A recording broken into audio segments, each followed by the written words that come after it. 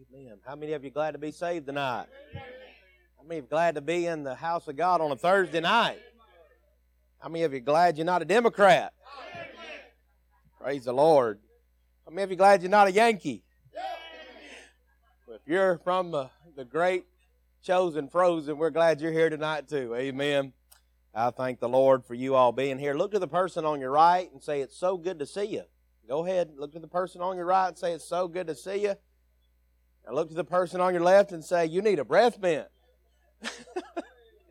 Amen. I do want to say thank you so much, Brother Bond, for allowing us to come. And as they were singing that last song, I'm thankful for the blessings of the Lord on my life. I was sitting back there, I was thinking, man, I got 5 babies in the house of God with me. I got a wife that loves me and prays with me and helps me and prays for me, keeps the home. My church members have been here all throughout the week, some more here tonight. Get to stand and preach the Word of God and don't deserve any of it. And I'm sure I'm thankful for the blessings of the Lord on my life. I appreciate your pastor. I appreciate Brother Bond and his dear wife and what the fellowship of this church has meant to us since we came. And when we moved from Alabama down to South Mississippi, I didn't know where McNeil was, didn't know where Poplarville was, or, amen, Slidell or any of it. God give you some friends along the way, amen. I'm thankful for folks you can worship with, folks that you can labor with, and folks that you can weep with and that you can shout with. And I thank the Lord for North Spoon Baptist Church. If you have your Bible this evening, let me invite you to turn and find our text in 2 Kings chapter number 4. 2 Kings chapter number 4. I guess while we're giving out Thanksgiving, I want to thank the Lord for whoever made the chicken and dumplings. Amen. I need about a 55-gallon drum of them. Amen. They were wonderful. I just dive off in them and stay in there a while. Amen. If I had a big old bucket. And the ham, that was good as well. I found myself dipping the ham in the, amen, inside of the chicken and dumplings. Amen. It was wonderful. So I thank you so much, preacher, and make sure you go by and get some of that fruit cake they got. It looks a lot like pound cake. I was calling it fruit cake, so it didn't, seem so bad eating it when I'm not supposed to have it. Amen. 2 Kings chapter number 4, if you have found your place in your scriptures, would you stand with me if you're willing and able to physically?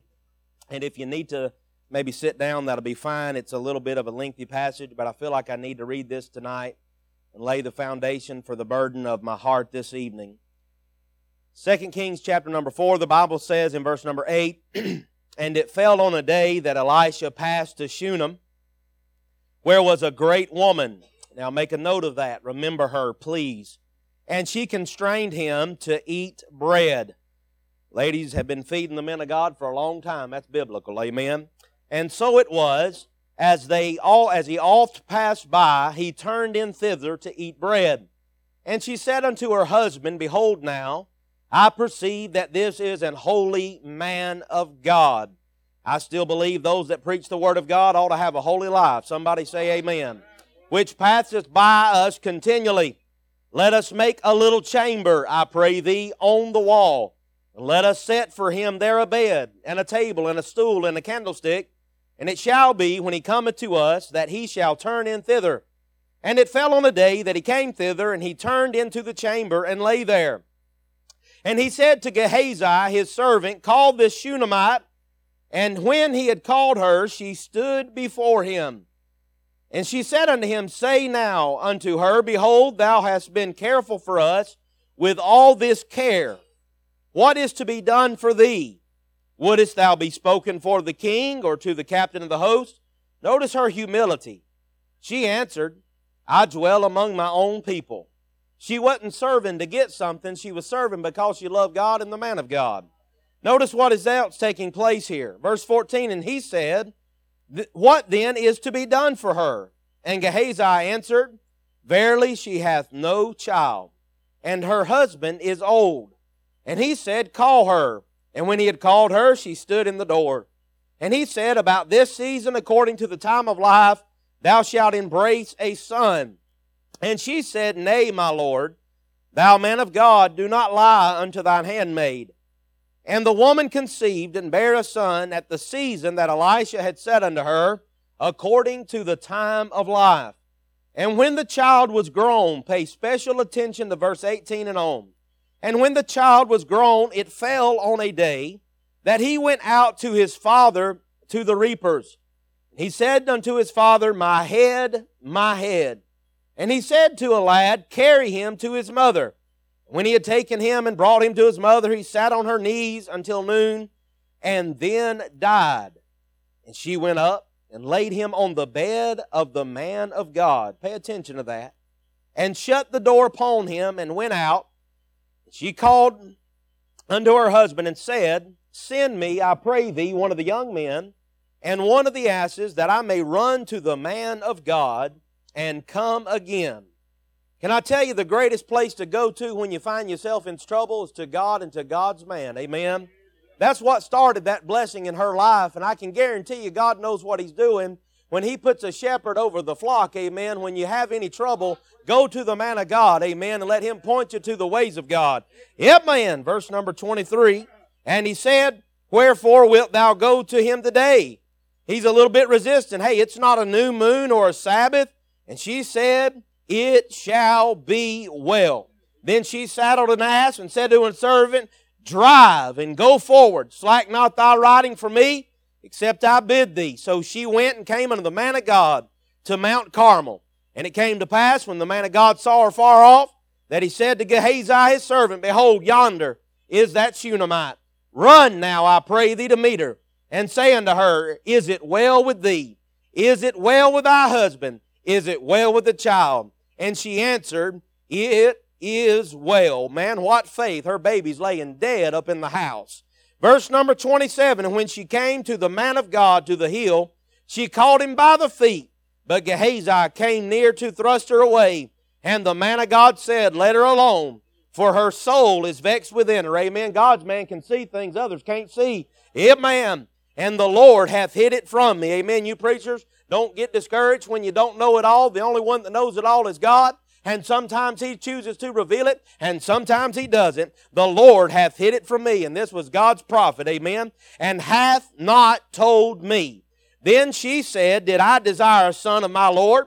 Did I not say, Do not deceive me? Then he said to Gehazi, Gird up thy loins, and take thy staff in thine hand, and go thy way. If thou meet any man, salute him not, and if any man salute thee, answer him not, and lay my staff upon the face of the child. And the mother of the child said, As the Lord liveth, and as thy soul liveth, I will not leave thee. And he arose and followed her, and Gehazi passed on before them, and laid the staff upon the child. But there was neither voice nor hearing. Wherefore he went again to meet him, and told him, saying, The child is not awakened. And when Elisha was come into the house, behold, the child was dead, and lay upon his bed. He went therefore and shut the door upon them twain, and prayed unto the Lord. And he went up and lay upon the child, and put his mouth upon his mouth, his eyes upon his eyes, his hands upon his hands. And he stretched himself upon the child, and the flesh of the child waxed warm. When he had returned, he walked in the house to and fro, went up and stretched himself upon him, and the child sneezed 7 times, and the child opened his eyes. And he called Gehazi and said, Call this Shunammite. So he called her, and when she was come into him, he said, Take up thy son.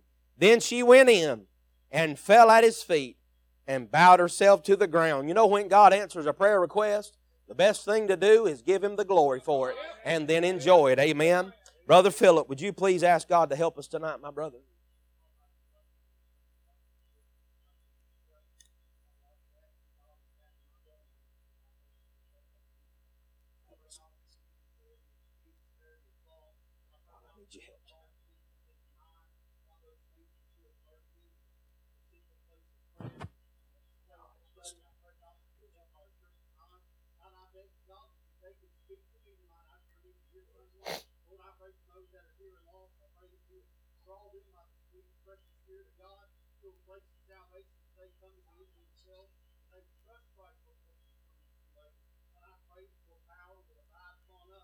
Yes, God, help us this evening. Feed your sheep. Lord, revive the backslidden, Lord, Nicole tonight, I pray. Speak to God, I pray. Yes, God, we need your help tonight. Amen. You may be seated this evening. Thank you for standing for that lengthy passage I want to preach tonight. as the Lord leads and helps us on when a miracle needs reviving.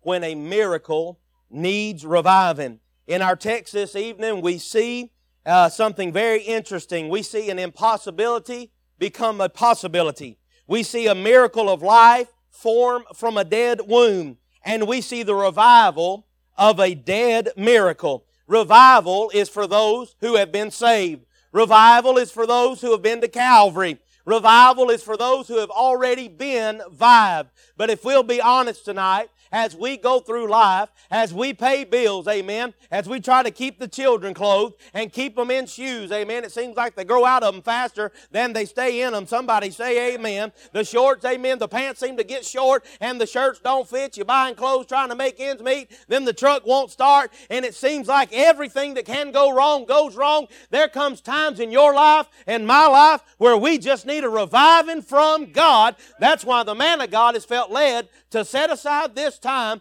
for this week so that you and I can get revived and go on for the glory of God. It is evident in our text that this lady is a Christian. In our text, we see that she has not a child. We see that she's a great woman, but all throughout this life and all throughout her existence, she's had a lot of blessings and a lot of things from God, but she never had a child. Through the power of God, through the man of God, and through her submission and through her faith, she is able to experience what she never experienced before through the miraculous power of God Almighty. Amen. It is also evident in our text that she was a great woman. Amen. The Bible called her a great lady. We see that her greatness is marked by her perception. Look with me in verse number 9. She perceived that Elisha was a holy man of God. Amen. And I want to go on record tonight, amen, that these so-called men of God with their skinny jeans and their V-necks on and their gold chain and their little NIV, that is not a holy man of God. I like a man of God who gets in the secret place and gets along with the God of glory, amen, amen, and eats a handful of 16-penny nails and gets back, amen, on his dew claws and rears back and preaches, thus saith the Lord, come hell or high water, whether they like it, amen, whether they lump it, amen, and he gets in the wind and preaches, thus saith the Lord. We need men of God today that's not afraid of faces. We need men of God today that's not going to compromise. Men of God that'll say, let's go this way and let's get it done for the glory of God. Amen. She realized he was a holy man of God. There were others walking around. There were others coming to and fro. But there was something different about Elisha. Amen. And I say to the preachers tonight, there ought to be something different about our walk. There ought to be something different about our dress. There ought to be something different about our speech. There ought to be something different about our touch. There ought to be something different about our families for the glory of God. She had perception. She said, this is a holy man of God. She perceived that he passed by this particular way very often. If you study it out, Elisha's home place over there in Oholahima, that was about halfway between there and Carmel. It was 25 miles one way to his home place and 20 miles to, amen, Carmel. And Shunem was right in the middle of it all. And can I tell you tonight, the best place to be is in the middle of God's will. It doesn't matter where you go, you'll always be at home, amen. He can provide for your every need if you'll just trust Him. She had perception that he was a holy man of God. She had perception that he was needing somewhere to stay because of his off travel. She perceived that he needed a place to rest. She had perception that the spiritual work of this man was something that wore on his mind and wore on his body and wore on his animal that he rode and wore on those that worked with him, Gehazi. And she wanted to be a blessing to the man of God. Amen. We see that she was a great woman because of her perception. Not only that, she was a great woman and marked by that because of her performance. Look at verse number 10. She said, let us make a little chamber. I noticed this, that the man does not go to her. The man doesn't take the initiative. And God help us tonight, men, amen. Let us take the initiative. Let us lead our homes. God help us tonight. There's a dearth in America for men to rear back and say, honey, this is the way we're going. This is what we're doing. And we're going to get behind God's man. And we're going to go 1,000%. Amen.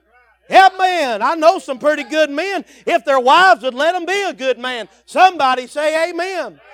Sir, you got to get in the traces, amen, and get your backbone full of the Holy Ghost of God and go against the world and go against the flesh and raise that wife and raise them babies for the glory of God. Amen. It wasn't the man that came to and, hey, let's build this house. It was the lady, amen. And thank God for ladies that go and carry the load when the men won't do it, amen. God help us tonight.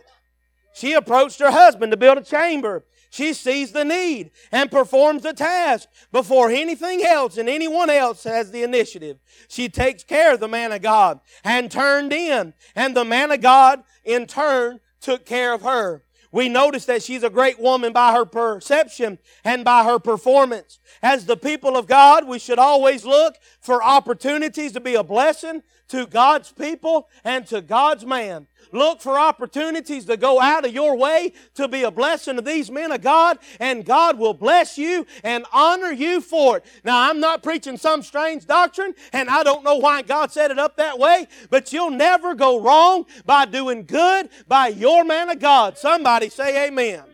Amen. She's a great woman because of her perception, because of her performance, and because of her praise. She had enough of a relationship with God to know and recognize when God's power and Spirit was on a man. She saw this man named Elisha. She had heard about Elijah, his forerunner, and she saw the same God and the same Spirit and the same working power of the Holy Ghost on this young man that succeeded him, that would go to do twice as many miracles. And she said, I want to get in on what this young man is doing and help him and not hinder him. Amen. Praise God for her. She had the discernment to run to the man of God when disaster struck. She had, amen, these things that reveal to us how great she was. Yet, even in all this greatness, even in all this wealth, the ability to, in this time, build a place on the wall of her house to extend and knock out walls big enough for a couple of men of God and a woman to walk around in and a bed to lay the child down on. It wasn't just some hole in the wall. It was a nice place with a good view, and it had things inside of it. She had all of that, but something was missing. The Bible says she had no child. Elisha has been so well taken care of by this woman that he is moved to do something for her. She was so humble, she was so innocent, and she was so willing to do anything to be a blessing to the man of God that got Elisha's attention. And now he wants to do something for her. She said, I don't need anything. He said, I still want to do something for you. She said, I dwell among my own people, and that's good enough. I want to do something for you. He said, I can speak to the king for you or the captain of the host. She said, brother, she said, I've got everything that I need. She was a very humble lady. She didn't serve to get. She served because she loved. What an example for you and I this evening. But Elisha wanted to do something for her. Gehazi is here on the scene, and he perceives that something is missing in the house. Now let's take, amen, a little journey back to this place. Let's take a journey inside their home, and Gehazi is walking around, and he notices, Brother Bond, there's no toys on the ground. Brother Mears, he hadn't seen any diaper boxes. I'm going to tell you what, if they keep going up, I'm going to have to sell some of them case knives. Well, maybe not. Miss Kristen, we'll get some of them washable diapers. Amen. My mother says you're not a real mama until you wash out dirty washable diapers in cold toilet water. Amen. Thank God for Huggies. That's what Miss Kristen says. Amen. He noticed some things. There's no toys. Hey, he hadn't stepped on no Legos, Brother Gregory, at 2 a.m. going to the restroom. You want to talk about going through the tribulation. You let one of them Legos go up in that foot, amen, and you'll know whether you're breathing or not. I guarantee you. He noticed there wasn't no Legos around. He noticed there wasn't no Pampers around. He noticed there wasn't no toys around. And he never heard the cry of a newborn baby. But she didn't complain. She didn't go, amen, with her hand out. She just plied right along, doing what God had called her to do. And friend, can I tell you, there's not going to be a one of us in this room that's going to get out of this thing unscathed. There's going to be trials. There's going to be trips to the graveyard. There's going to be trouble as the sparks, plural, fly upward.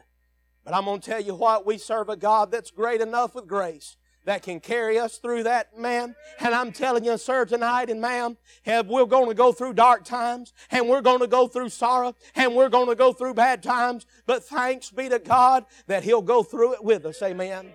She's a great woman, friend. She hadn't asked for anything, but Gehazi's perception is very keen. He hadn't seen any of these things. He hadn't heard the cry of a child, and he looks to the man of God and says, Brother Elijah, there's no babies here. I guarantee you that she wants that natural desire fulfilled. Gehazi, a picture of the Holy Ghost here, goes and perceives something that he couldn't perceive and turns to the man of God and says, she needs a child. The husband is older, and if naturally precedes her in death like most men do, she'll be left alone with no one to care for her needs and no name to be carried out in Israel. She had no child. She had no life. She had no name. And when he dies, the family has no future. The lady represents the lost condition of individuals around the world. My friend, there must be a new birth. There must be an operation from another world that has no workings with the hands of man. There must be something that takes place in the deadness of the womb, amen, that is caused by sin, that cannot produce life, and it must be enacted by God from an outside source. The lady represents you and I this evening, and it represents a miracle. Lifeless, joyless, without a future and without hope and without a child. But all of that is changed when she come in contact with grace. If you look at the text in chapter 4, verses 1 through 7, we see a lady that owed a great debt. Can I tell you that grace has always paid the debt in full? And you cannot ever get the new life in verses 8 through 17 until the debt is paid by grace. Grace provided the oil as the instruments came that were empty. The more vessels of emptiness and brokenness that they brought, the more the grace flowed out. Amen. And can I tell you tonight that you'll never exhaust the grace of God. You keep coming to God and He'll keep filling up the vessel. Amen. So grace had paid the great debt in verses 1 through 7. Verses 8 through 17, where our text is taken, grace provided new life. And new life is always going to follow the work of Calvary. Amen. Elisha calls this dear lady back. He says, sis, about this time next year, you're going to have a child. As a matter of fact, you're not going to have a revealing party. And I like those. Some guys shoot something and it blows up blue, and sometimes they shoot it and they blow it up pink, or maybe they pop a firework and the colors come out and they have a reveal party. He said, you're not going to need to do any of that, and you won't have to put it on Facebook. He said, I'm going to go ahead and tell you, about this time next year, you're going to hold a bouncing baby boy. God's working a miracle in this lady's life. Preaching tonight on when a miracle needs reviving. Elisha calls her in there and says, ma'am, you're going to have a miracle. You're going to have a son about this time next year. Look at verse number 17. And the woman conceived. Can I tell you tonight, when God makes you a promise, you can go ahead and take it to the bank and cash a check. It's going to come to pass. Brother Mears, when it leaves the mouth of God, or it leaves the Word of God, amen, it's pages that are eternally settled in heaven, you're not going to change it. It don't matter who you are or where you're from or how much influence you have. God's Word's going to come to pass. Amen. Verse number 17, the woman conceived and bare a son at the season that Elisha had said unto her, according to the time of life. She had a new opportunity, a new lease on life. On this day, there was a cry that sprang out that had never echoed in the house. Wah! A healthy baby boy is born into the Shunammite home. Something that they had never experienced, a brand new life. Would you walk down memory's lane with me for just a minute, dear Christian? Do you remember the first time, the first day, the morning after you experienced new life? Maybe you remember the day that the Holy Ghost of God came by where you were and spoke breath, amen, into your dead soul. Amen, and shined the light of the glorious gospel in your dark world. Amen, and turned on the light of your soul and illuminated your heart. Amen, and faith was mixed with repentance, and you believed God's record, and He gave you new life that you never had before. New life springing out in this place had never been there before. She invested in that miracle. Oh, we got to get the clothes, sweetheart. We got to remember when Miss Kristen came to me and she told me, Brother Bond, she said, I believe I'm expecting. I said, are you sure? Amen. I went and bought about 4 more tests, amen, because I wanted to make sure. And sure enough, we was expecting and we were going to have a baby. And I'm telling you, that was one of the greatest days of my life when I knew that I was going to be a daddy. Amen. And I started working on the baby room for the next 6 months. Somebody say amen. Honey, I'll get to it. Ladies, there's no need to remind him every 6 weeks. If he says he'll get to it, you don't have to remind him every month. Amen. Amen. So we started working. We started investing. We started buying the little shoes and we started buying the little clothes. Amen. And we were excited and we were investing and the church threw a big party and the families were happy. You remember that, Christian, when you passed from death unto life? She was infatuated with the miracle. Oh, my goodness. A mama ain't never seen an ugly baby. Amen. That's the most beautiful baby boy that I've ever seen. And she'd hold that new life, and she'd hold that miracle, and she'd show that baby around town, and she'd show the ladies at church, have y'all seen my son? She'd go to Walmart, amen, and she'd pick up her groceries. This is before they had pickup where they'd bring it out to the car. She still had to go in, and she was showing it to everybody in Walmart. That's in the originals, by the way. I've done all the research, amen. She was invested in this miracle. She was infatuated with this miracle. She cleaned this miracle. She took it. She'd wash it. She'd bathe it. She didn't want it to walk around dirty. She didn't want it to walk around nasty. She wanted it to be different than the other child that was neglected down the street. Hers belonged to a Christian family, and she wanted it to shine for the glory of God. And she prepared it, and she cleaned it, and she fixed his hair up, amen, and parted it, and put some nice clothes on him. She was invested in him. She was infatuated with him. She cleaned the miracle. She invested in the miracle. She washed the miracle. She clothed the miracle. That always amazed me. Miss Kristen had this little, we've never had, obviously had any children till our first one come along. And she had this little bitty thing that sat in the sink. You know, and I'm thinking dishes go in the sink. And us daddies, you know, we just throw them in the bathtub, amen, and run a rag over them, everything be all right. Well, ladies don't do it that way. She had this little bitty thing, Brother Bond, and she took so much care. She even had a special body soap, a hair thing that would not make their eyes get where they tear up. That tear-free lotion and tear-free soap. And she had all these special little rags. And she'd put that baby boy, Landon, down inside this special place and wash everything. And then one day I walked in, Brother Mears, and she's got the smallest little clippers that you've ever seen. I mean, they wouldn't even clip an ear hair off me or you, Brother Bond. But she's in there clipping toenails. I never even thought about his toenails. Amen. But that's the love of a mother for a child. God put the daddy in the home to be a backbone. But He put a mom in there to be the heart. You remember, friend, when God saved your soul, you were invested in that miracle. You washed that miracle. When you got dirty, you wanted to get clean. Somebody help me.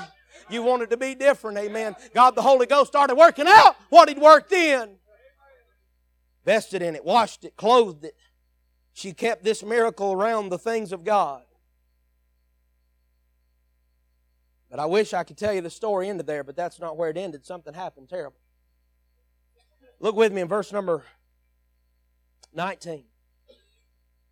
The Bible says not only did she conceive and have a child in verse 17, but in verse number 18, the Bible says, and when the child was grown, it fell on a day that he went out to his fathers, to the reapers. And he said unto his father, my head, my head. And he said to the lad, carry him to his mother. So a lot of folks believe this young man was probably about 5 to 7, because here another lad's able to carry him. We don't believe he's yet a teenager. We don't believe he's a young man. We still believe he's a young lad. And can I say it's a good thing for young men to be around their daddies while they're working? Amen. Young men, amen, daddies, get them out of mama's jewelry box and get them in the tackle box and get them in the toolbox, amen. And teach them, amen, how to live for God and work for God, amen. And teach them, amen, how to be a man for God, amen. My head, my head. So another lad's able to carry this young lad, and we're beginning to see some things that don't make sense. I don't know a daddy that's right with God and in his right mind that wouldn't carry his own child to get help. So some things are beginning to develop, and maybe some things are working in the background. And can I tell you tonight, the best of home with two Christian parents still takes the grace of God, and ain't nobody perfect. Amen. Something here is working in the background, and that's another message for another time. But here this lad picks him up, carries him to his mother. And verse number 20, and when he had taken him and brought him to his mother, he sat on her knees till noon, and then he died. This miracle that's been such a blessing, this miracle that's been such a help and such a joyful thing, this miracle that's brought such elation to the home, is now dead. Notice with me when it died.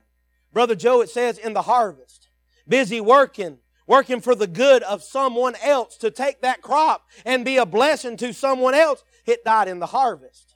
It died in the heat of the day. The pressures of the life and the cares of this life begin to have an effect on this miracle. Notice when else it was in the head. There was something that began to affect the mind of this miracle. She could have blamed others if you study the text. She could have blamed her partner. He was unconcerned, her husband. He didn't have enough character to stop working and deal with his own child. He sent his sick child with another child. Imagine that. She could have blamed him, but she didn't. Woman of great character. He seemed to be unmoved. He didn't go up there and go to church. He didn't go and get the man of God. He didn't go with her to get the man of God. He stayed in the field. She could have blamed him, but she didn't. She could have blamed the prophet. Look at verse number 16.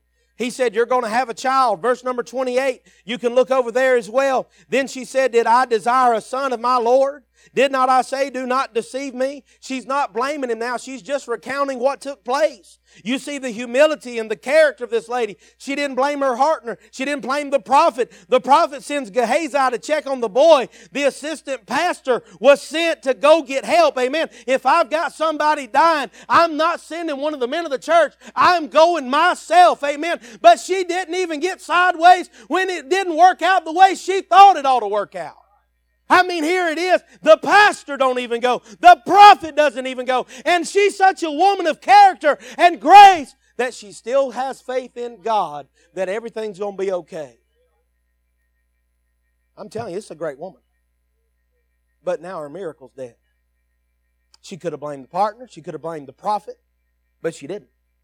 Why? Because she didn't want anything to stand in the way of her getting her miracle back. She didn't want it. She wanted it back so bad that she was willing to put in the effort. Look at verse number 21. She takes the boy back to the very place where it all started when the man of God delivered the news. We're preaching about reviving a dead miracle tonight. And you that have been saved and twice born and have been born by the Spirit of God and have been made the partakers of the divine nature, there are some in this room tonight. It seems like the heavens are brass. It seems like your joy is gone. It seems like the miracle of the new birth has died. And it seems like Christian life and church is a drudgery. And God wants to revive your miracle tonight. It seems like it's hard to get up and read. It seems like it's hard to pray. It seems like it's hard to tithe. It seems like it's hard to say hello. It seems like it's hard to go on where once you bathed it, once you washed it, once you invested in it, now it seems like it's a drudgery to do what was once a joy. I want to ask you tonight, will you put in the effort to revive that dead miracle? She had something to do with it. Now the new birth, the first birth, that's all of God and none of man. We didn't do anything other than believe God and exercise repentance, amen, in what we've been shown through the Holy Scripture. But now, you and I have to be willing to let God bring life back to that dead miracle. I'm not talking about losing your salvation. Once you belong to God, you're eternally secure. That's a Baptist distinctive, friend. But you can get to a place, amen, where it seems like church is dry, where you don't testify, where you don't come to the altar, where you don't lift your voice, where you don't lift your hands. And the miracle needs reviving tonight, amen, at North Spoon Baptist Church. Reviving a dead miracle. She wouldn't let anything stand in her way. She picked up the dead weight of this boy, walked up those stairs, went into that room, and said, this is where it all started. Then this is where I'll get it back. And I can go to God's man and get the process started. Verse 21. Nothing stood in her way. She put forth the effort. She carried the dead body to the place where it began. Verse number 25. She traveled the distance of over 20 miles one way to Mount Carmel and 20 miles back, all in the same day, in the heat of the day, in the harvest time, in the summertime. It's hard. It's work. It costs you. It's sweaty. It's nasty. Living the Christian life is easy when He's doing it. But when you try to do it, you'll let the miracle die. Verse 30, she did what the man of God did. She said, I'm not leaving thee. You studied the text out. I don't have time to deal with it all. But if you go back to chapter number 2, Elisha is following Elijah around, and Elijah said, go on back to the house. He said, I'm not leaving thee. You say you study that out 4 different times. Elisha said, I will not leave thee. And when she said those words, that got the man of God's ear, and he was reminded of where 2 chapters before he said the same thing, and he knew that she meant business. Friend, can I tell you tonight, if you're going to let God revive your dead miracle, He knows if you're serious. He knows if you're at the end of your rope, or He knows if you're just playing games. I don't have that knowledge. I don't have that understanding, but the God of the glory world does. And tonight, if it seems like the miracle's died, I got good news. That miracle can be revived. Reviving a dead miracle. This lady wanted her miracle back. I wonder tonight if anybody in North Spoon Baptist Church wants their miracle back. We have been in this thing long enough to know that salvation is the work of God, the greatest miracle that's ever been performed. Somebody help me now, get me a good amen ready. The greatest miracle that ever was performed is not when the water was turned into wine. The greatest miracle that's ever been performed is not when the iron did swim. The greatest miracle that's ever been performed is not when Malchus's ear got put back on. Amen. The greatest miracle is not, amen, when he fed the 5,000. But the greatest miracle that's ever been taking place in the world's history is when a dead soul gets born again by the power of God. Amen. And new life walks into that corridor of that soul, and God breathes into the breath of their nostrils the breath of life, and man becomes a living soul. Help man, friend. Help man. The new birth. Greatest miracle is when God goes to that harlot, or goes to that drunk, or goes to that religious church member and turns on the light, and they see themselves dying and going to hell without God, and cleans them up and picks them up and puts life in their dead soul. Help man. Greatest miracle that's ever been performed is when God moves in the soul of a once dead individual. Help man. God breathed breath into Adam and Eve. God breathed on Israel, they became a nation.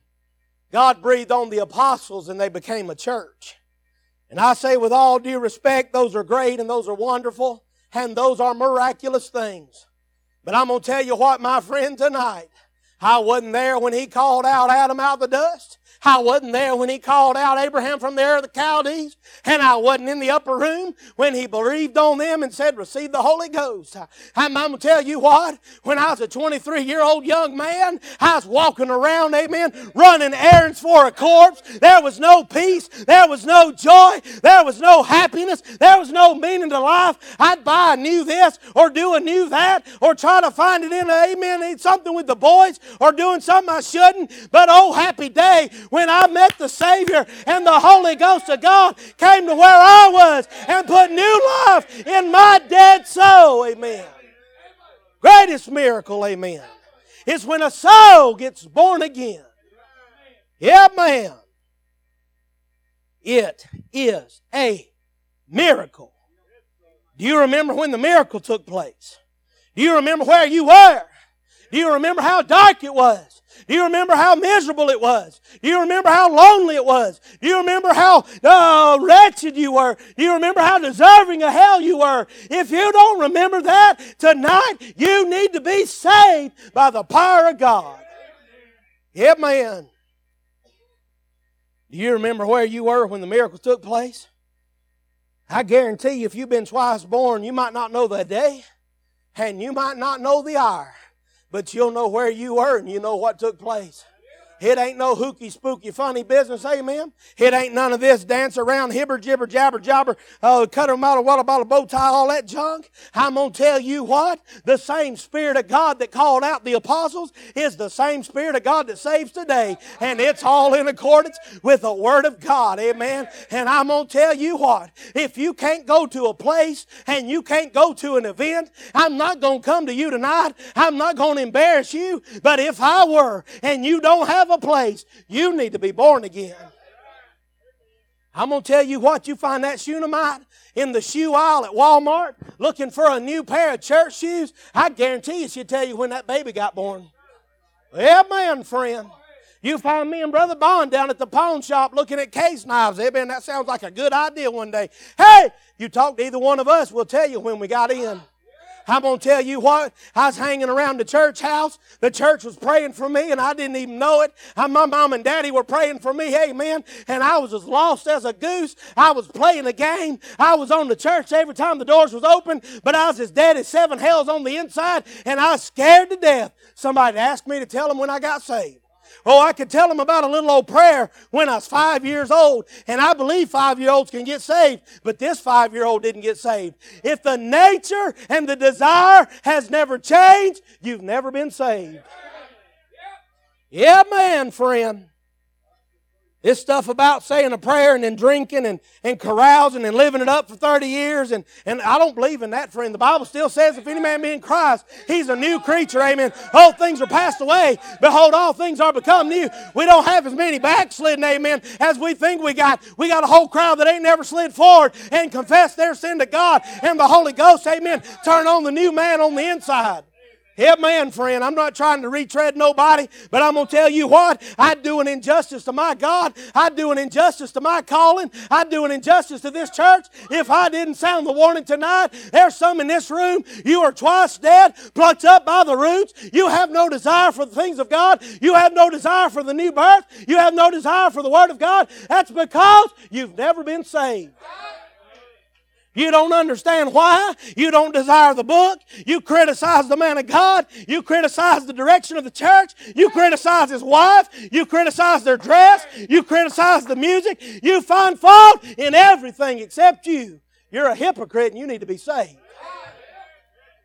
Yeah, man. Well, I know a preacher one time, he did this. There's a difference between humanity and hypocrisy. You leave God's men alone, friend. God uses men, but God gets all the glory. You look hard enough, you'll find faults in Brother Russell Jordan, but I'm going to do my best not to give you any excuses. Amen. God will deal with hypocrites one day. If you're here tonight and you have no desire for the things of God, you need to be born again. Preacher, I'm trying to move on. I'm being pressed right there. I'm going to tell you what, friend. Your time is where you prepare for eternity. I'm going to get back to preaching to the church in just a minute, but you listen to me, friend. You listen to me, young person, tonight. You listen to me, mom or dad. It won't matter what you do with this life. It won't matter how much money you make or how big they put your name on a building or a bridge. If you leave this life without the blood of Christ applied to your life, you'll burn in eternity forever wishing that you'd have took that step toward the altar. Amen. Do you remember when the miracle took place? Every day you would feed the miracle. Every day, Sister Bond, you'd feed the miracle. I remember Sister Kristen, sometimes Brother Reynolds, 2 or 3 o'clock in the morning, she'd wake up and feed the miracle. Help, man! Hey, friend, you woke up and thought you had to go to the restroom, but God woke you up just wanting to talk to you. And you'd find you a place, amen, to stop and talk to God for just a little bit. You'd feed the miracle. Sometimes You do like Miss Christian, you might just go by the bed and kick it, amen, hoping you could spend some time with the miracle. Anybody listening to me tonight? Now, she don't do that with child number 5. She's trying to get all the sleep she can get. Somebody help me, amen. But do you remember when you got in, you'd get up to feed the miracle? You remember when you got in, you'd set a clock to feed the miracle. Let me ask you something. What's happened now? No desire to read the Word of God. You're reading it just to check a box. Reading it just to keep the preacher off your back. Reading it just to fulfill an obligation to stand in a Sunday school class, and it's lost its zeal, it's lost its fervor, it's lost its passion. Anybody in there understanding me tonight? Your miracles died. There was a time you'd wake up to feed it. There was a time you'd wake up to talk to your Father. But now you do anything but that. Every day you'd feed that miracle. You'd feed it every day. You'd feed it every morning. You'd feed it milk. You didn't feed it. You'd feed it the milk. Then you got to where you'd feed it the meat. You'd wake up in the night to feed it. You'd spend time with it. You'd bathe it. You'd clean it. But then you got busy. I'll read my Bible later. You stop reading your Bible. You stop praying. And the measure of a man is not what he is before others. The measure of a man is what he is before God alone. And nothing more. Our prayer life will never exceed. Our public life will never exceed our prayer life. Something happened. Got busy. Stopped reading.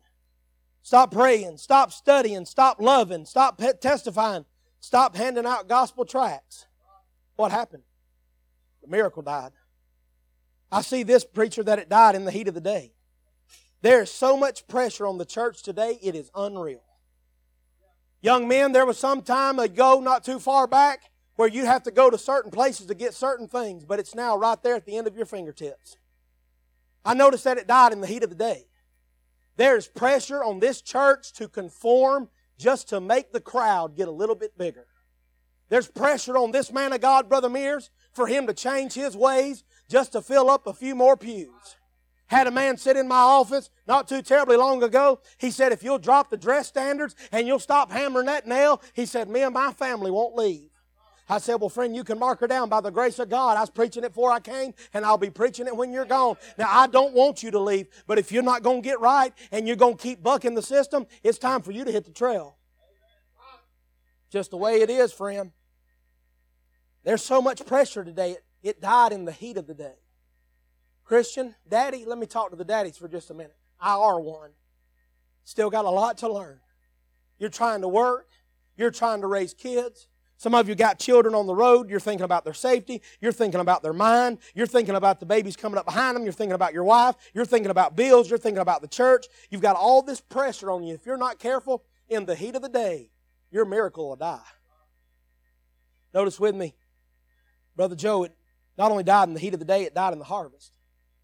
Look with me in verse number 19, or verse 18. That he went out to his father to the reapers. You know, being in the ministry is a great blessing. Being part of a strong church is one of the greatest joys a Christian can know. Can I get an amen right there? Don't die on me now. Stay with me. One of the greatest blessings you can have as a child of God is being in a good, strong, fervent, excited, growing, local New Testament church. You can get busy in the ministry. You can get so busy that you stop feeding yourself. Pastors can get so busy that they give out so much they don't take any in, that they're preaching out of emptiness. Your miracle can die, preachers. Mamas, you can get so busy changing diapers and feeding babies and cleaning up messes and washing the clothes and fixing meals and trying to clean up that 9,000th mess for the one day that you let your Bible reading go, that you let your prayer life go.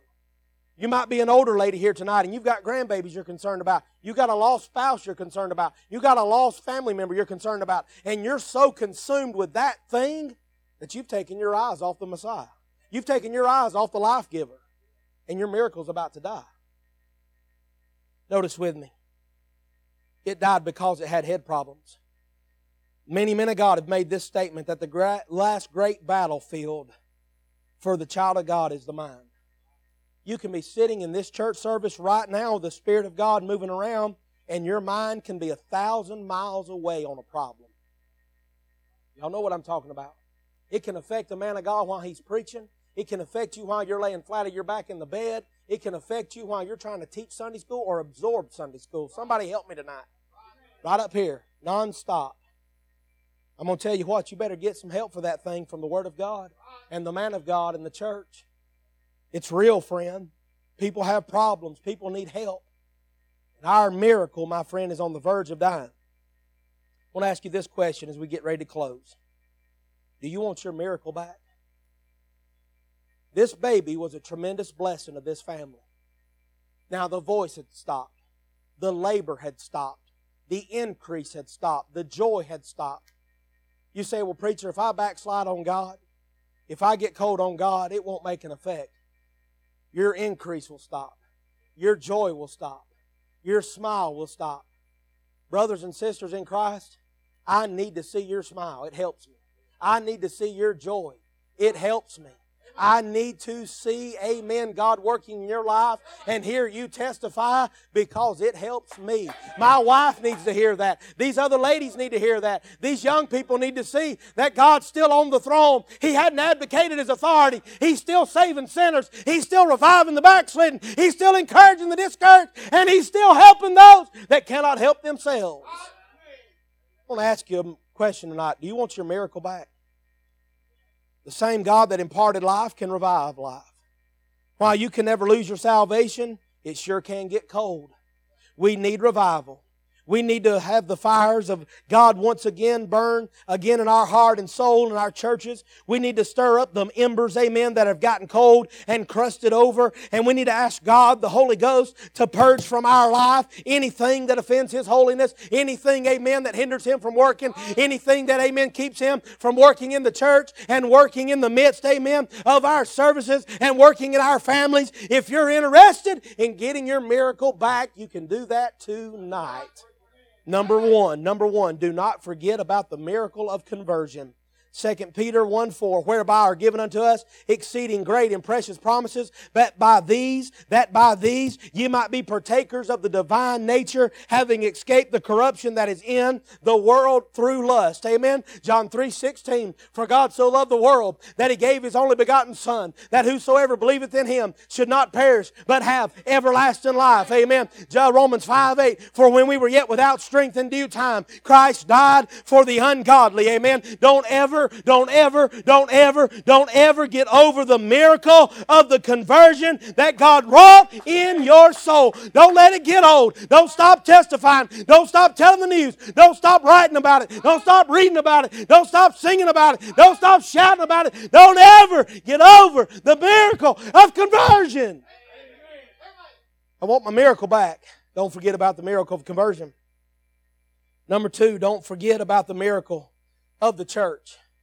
The greatest organism on the face of the planet is not, amen, a lodge. It's not the mooses or the gooses. It's not Walmart, amen. It's not the Civitan Club. It's not even Sam's Club. It's the house of God where the Word is preached, where the saints are revived, where the missionaries are sent, where the deacons are ordained, where our children get in, where the work of God goes on. Don't ever forget about the miracle of the local church. Help man. Well, I don't have too much time for that church. It's God's bride. Don't ever get over the miracle of the local church. Hogwash with all this recovering garbage. I'm not ashamed to be a Baptist. I'm not ashamed to be a fundamentalist. I'm not ashamed to be independent. I'm not recovered. I'm not going back. I'm not dipping my colors. I don't want to forget about the miracle of the local church. Help me, and husband, love your wife as Christ loved the church and gave Himself for it. Amen. The thing that cost Him His life is what you're a part of. Don't ever forget about the miracle of conversion. Don't forget about the miracle of the church. Number 3, don't ever get over the miracle of the choir. The singing, amen. Psalm 40, verse number 1. I waited patiently for the Lord, and He inclined unto me and heard my cry. He brought me up also out of an horrible pit and out of the miry clay, and set my feet upon a rock, and established my goings. And He hath put a new song in my mouth, even praise unto our God. Many shall see it and fear, and shall trust in the Lord. Amen. Ephesians 5:18. Be not drunk with wine where it is excess, but be ye filled with the Spirit. Amen. Verse 19. Speaking to yourselves in psalms and hymns and spiritual songs, singing and making melody in your hearts unto the Lord. Amen. Don't forget about the miracle of the conversion, the miracle of the church, and don't forget about the miracle of the choir. Keep singing them good songs. Keep lifting them hands. Keep singing out of the red book. Amen. And go on for the glory of God. Number 4, don't get over the miracle of your calling. Titus 1:3. But hath in these due time manifested His word through preaching, which is committed unto me according to the commandment of God our Savior. 1 Corinthians 1:17. For Christ sent me not to baptize, but to preach the gospel, not with wisdom of words, lest the cross of Christ should be made of none effect. For the preaching of the cross is to them which perish foolishness, but unto us which are saved, it is the power of God. Amen. God has chosen, amen, the method of preaching to save them that believe. 2 Timothy 1:6. Wherefore I put thee in remembrance that thou stir up the gift of God. He said, stir it up, Brother Bond. He said, stir it up, Brother Joe. He said, stir it up, Brother Reynolds. He said, stir it up, Brother Egg. He said, stir it up, other men of God. And don't let it settle to the bottom. Don't forget about the miracle of the ministry. Amen, friend. Amen. I was in a church when preaching was going on when I got saved. I was in a church when preaching got on, amen, that I surrendered to preach. I was in a church when preaching went on, when God confirmed to marry Miss Kristen. I was in a church, amen, where we dedicated my babies, amen, to God. I was in a church, amen, that I have today, pastoring, amen, those great folks, and I don't ever want to forget about the miracle of the ministry. Amen. In closing, Sister Bond, you come to the piano. Please, don't ever get over the miracle of Christ's coming. In closing, friend, 1 Thessalonians 4:16. For the Lord Himself shall descend from heaven with a shout, with the voice of an archangel, and the trump of God. Amen. The Bible says, and the dead in Christ shall rise first, Brother Joe. Then we which are alive and remain shall be called up together with them in the clouds, and with them in the clouds to meet the Lord in the air. And so shall we ever be with the Lord. If you want your miracle back tonight and you want it revived, don't ever forget about the miracle of your conversion, the miracle of the church, the miracle of the choir, the miracle of the calling, and the miracle of Christ coming. He is coming again. Let's stand together all over the house, heads bowed and eyes closed. You're here tonight and it's gotten cold. You're here tonight and it's gotten dry. You're here tonight and teaching that class has lost its zeal and lost its fervor. But you find a place in this altar. Say, oh God, help me. Revive my dead miracle. God, I need a touch from you. I need some help, amen. The man of God's here. Your pastor's here. You come get him by the hand, he'll pray with you. You got your pastor's wife. You got ladies in the church. You got men that can help. You need somebody tonight. Amen. God's here and the man of God's here. He'll be glad to pray with you. What about it, young people? You say revival's just for old folks. No, revival's for every age group, for those that have been born again. You're here tonight, and you say, Brother Jordan, I just don't enjoy reading my Bible like I used to. Why don't you come and ask God to revive that desire to read? Brother Jordan, I don't enjoy testifying like I once did. Why don't you come back and say, God, here I am. Won't you revive my spirit? Revive my miracle, Lord. I want to testify fresh and anew. There was a time you testify and it helped brother so-and-so. It helped sister so-and-so. What about it, ma'am, tonight? What about it, sir? You forgot about the miracle of the local church. You just have to make yourself go. You just have to make yourself tithe. It just seems like it's just a grudge. God can give you that desire back. It's a time to be revived. What about it, ma'am? What about it, young person? Why don't you come to one of these altars or one of these pews up front and just be honest with God and say, God, I need a touch from you. You may be here tonight, you might be in the midst of a revival in your own spirit. You might be as close to God as the day you got saved. You can come as well and say, God, protect me. God, help me keep the fires burning. God, help me to stir it up in my church. Lord, help me to, amen, blow on the coals at the house of God. Help me, Lord, amen, to get behind my pastor more. Help me, amen, get behind his wife more. Help me get behind the Sunday school teacher more. Help me get behind the youth group more. Help me, God, to stay on fire so that others, amen, can get fired up as well for the things of God. One more plea, and I'm going to turn it over to the pastor. You're here tonight and you've never been saved. Your only hope is to run to Calvary. Friend, He died on the cross of Calvary. He took your place. He took your shame. He took your sin. And tonight, if you'll acknowledge that and you'll confess your sin, repenting of sin, turn to Christ in faith and believe, He will save your soul. Don't put it off, friend. Reviving the dead miracle. Preacher, thank you.